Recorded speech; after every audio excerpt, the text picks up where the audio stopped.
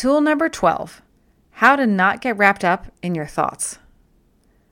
The following are specific tools developed by really smart people to help you take a tiny side step outside of the story you're telling yourself in your brain and look at it from a different point of view. It's hard to read the label when you're inside the jar. These tools help you step outside of the jar of your own head and see your thoughts for what they are, just a story you're telling yourself. From there, you can decide if you want to keep that story or tweak it to something better that serves you. Acceptance and commitment therapy. Acceptance and commitment therapy was developed by clinical psychologist Stephen C. Hayes to help himself through his own debilitating anxiety. The idea behind this technique is to simply gain some distance between yourself and the thought creating the anxiety or discomfort. Remember, just because you have a thought does not mean it's true. Step 1. Recognize and identify the thought. For example, I want to eat that cake. Step 2. Insert these words in front of the thought. I'm having the thought that, and then insert the thought. So for example, I'm having the thought that I want to eat cake. Say this out loud 2 or 3 times. I'm having the thought that I want to eat cake. I'm having the thought that I want to eat cake. I'm having the thought that I want to eat cake. Step 3. Insert these words in front of the thought. I notice I'm having the thought that, and then insert the thought, and say it out loud 2 or 3 times. I notice I'm having the thought that I want to eat the cake. I notice I'm having the thought that I want to eat the cake. I notice I'm having the thought that I want to eat the cake.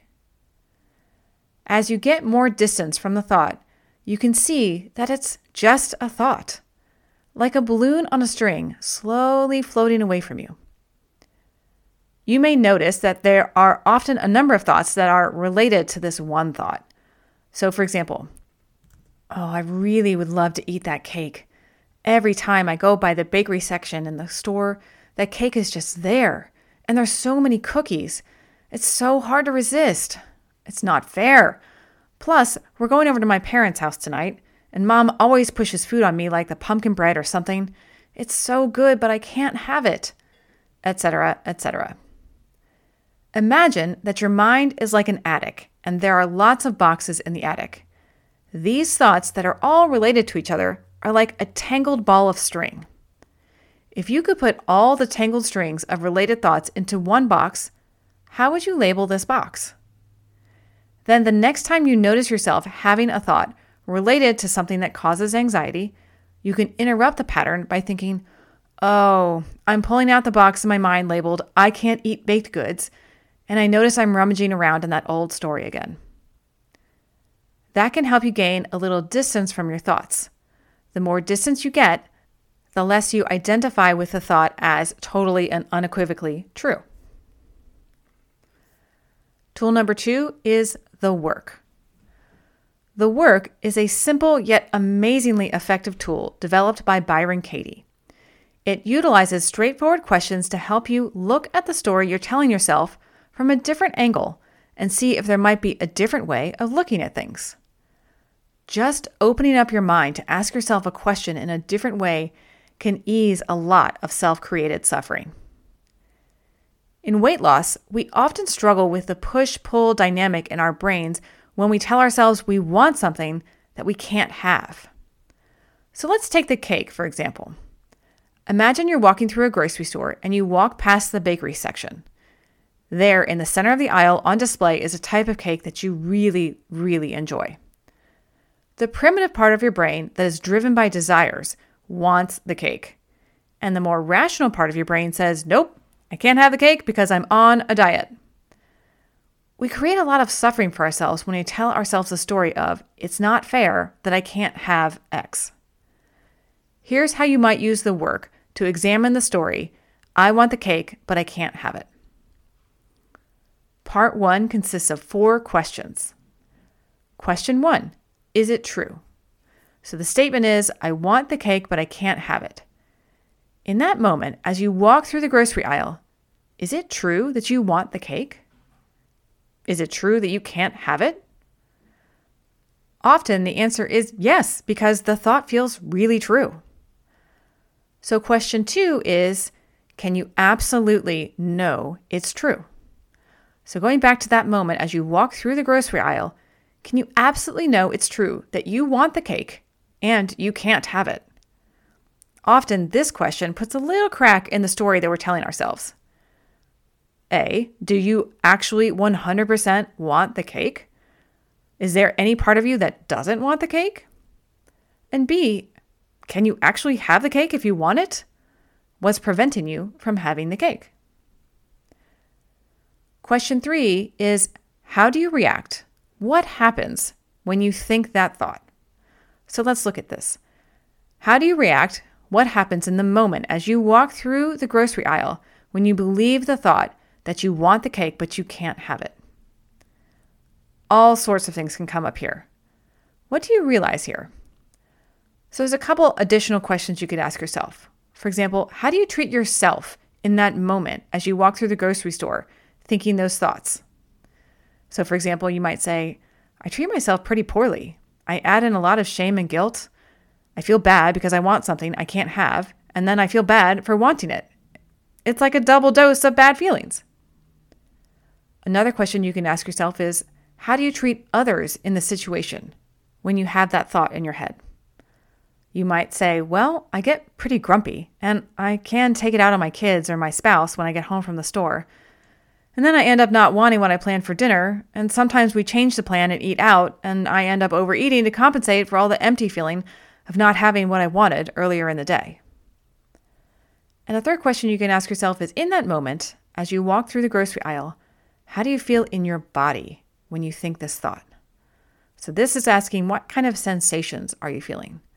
So an example might be, my shoulders feel tight and pretty hunched. I have a heaviness in my chest and almost like a burning sensation in my stomach. So question 4 of the 4 questions is, who would you be without that thought? Who would you be without the thought, I want the cake but I can't have it, in that moment as you walk through the grocery aisle? Everything is the exact same, but you're not capable of having the thought, I want the cake but I can't have it. What happens then? Here's a potential example. You might say, well, I feel a little bit lighter, like I'm free of this cloud of judgment and wanting but not having. I can just go through the store and finish my shopping and feel fine. I probably am more likely to have a healthy dinner that night than go off a plan and get takeout. So that was part 1 of the work. Part 2 is called the turnarounds. So from here, we can get into some turnarounds. These are statements that look at the original thought from different angles to see where there might be some ways to relieve the suffering that's caused by the thought. And there's 3 specific turnarounds. Turnaround number 1 is to the opposite. So the original statement is, in that moment in the grocery aisle, I want the cake, but I can't have it. So the turnaround might be, in that moment in the grocery aisle, I don't want the cake. Or, in that moment in the grocery aisle, I can have the cake. What are 2 or 3 examples of how the turnaround to the opposite might feel true? The second turnaround is to the other. The original statement is, in that moment in the grocery aisle, I want the cake, but I can't have it. So to the other turnaround would be, the cake wants me, but it can't have me.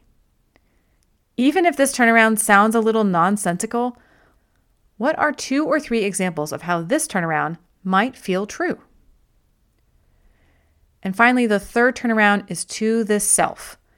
Often, you can substitute my thinking or my thoughts if turning around to yourself doesn't immediately make sense. So the original statement is, in that moment in the grocery aisle, I want the cake, but I can't have it. The turnaround could be, my thinking wants the cake, but my thinking can't have it. What are 2 or 3 examples of how this turnaround might feel true? The work is a simple tool, but not necessarily an easy one. Take some time to walk through this and write out your thoughts. See what happens. Again, the main purpose of this is to simply gain some distance between you and the thought so that you no longer identify with it quite so tightly. It opens up some room to allow a different perspective and ease some of the suffering that the original thought is causing you. The victim drama triangle. Sometimes we find ourselves overeating or numbing out with food because of the feelings that we don't want to feel. There are any number of feelings that can be painful based on the things we have experienced and the stories we tell ourselves about those experiences. While I would never, ever invalidate or question someone's lived experience, trauma is real, we can sometimes perpetuate the suffering we feel based on the meaning we make and the stories we create around the experience. This can range from the truly traumatic to the more mundane. One common story I hear often from women is some version of, "I'm so busy taking care of everyone else that I just don't have time to take care of myself." Listen, it makes sense that many of us have some version of this story in our heads. Just like anything, we can take caring for others a little too far. When we neglect our needs in service of others, that can breed feelings of resentment, martyrdom, and anger. When we do that, we find ourselves falling into the role of the victim in the Karpman drama triangle developed by Dr. Stephen Karpman in 1968 to describe high conflict situations. The Karpman drama triangle is also called the victim triangle because the roles people play in the shifting dynamics of a conflict in a relationship. The three roles in a conflict are the victim, the persecutor, and the rescuer. Let's look at those one at a time. The victim. You're probably a busy person. We've all got a lot going on, and it's easy to feel overwhelmed sometimes by all the things we need to get done. However, we put ourselves in the victim role when we allow ourselves to feel powerless to make decisions to change things or be dependent on others or external circumstances. Problems feel unsolvable and outside of our control, and it's easy to blame the perpetrator, which can be a situation, a person, or a circumstance. For example, I have 3 kids and a full-time job. There is no time to meal plan, and by the time dinner rolls around, I'm too tired to cook something healthy. Or, my husband and the kids don't really like healthy food, and I don't want to cook 2 different meals for them and me. Or, I'm always hungry after dinner. I just can't help it. When we allow ourselves to play the victim role, that feels bad. And it's not a big leap to go from yucky, victim-y feelings to overeating and numbing out as a way to avoid facing the feelings of victimhood and martyrdom. The persecutor. The persecutor is the person or thing that makes the victim feel helpless. If the persecutor is a situation like your busy schedule, it can feel dominating and oppressive. However, sometimes we play the role of persecutor to ourselves. When that happens, the persecutor feels angry, controlling, and judgmental. Maybe you had an overeat and you feel bad. You turn the tables on yourself and transition from the victim to the persecutor. For example, I should have known better than to think that I could lose weight. Why did I think I could control myself around that birthday party food? Only a slob would eat the way I do. I deserve to feel terrible. The rescuer.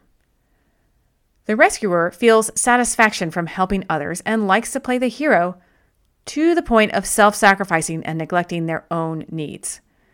Rescuers like to fix other people's problems and have a need to be needed. Personally, I'm feeling a little uncomfortable right now because I've seen myself in this role more times than I'd like to admit. Often we do this with our families.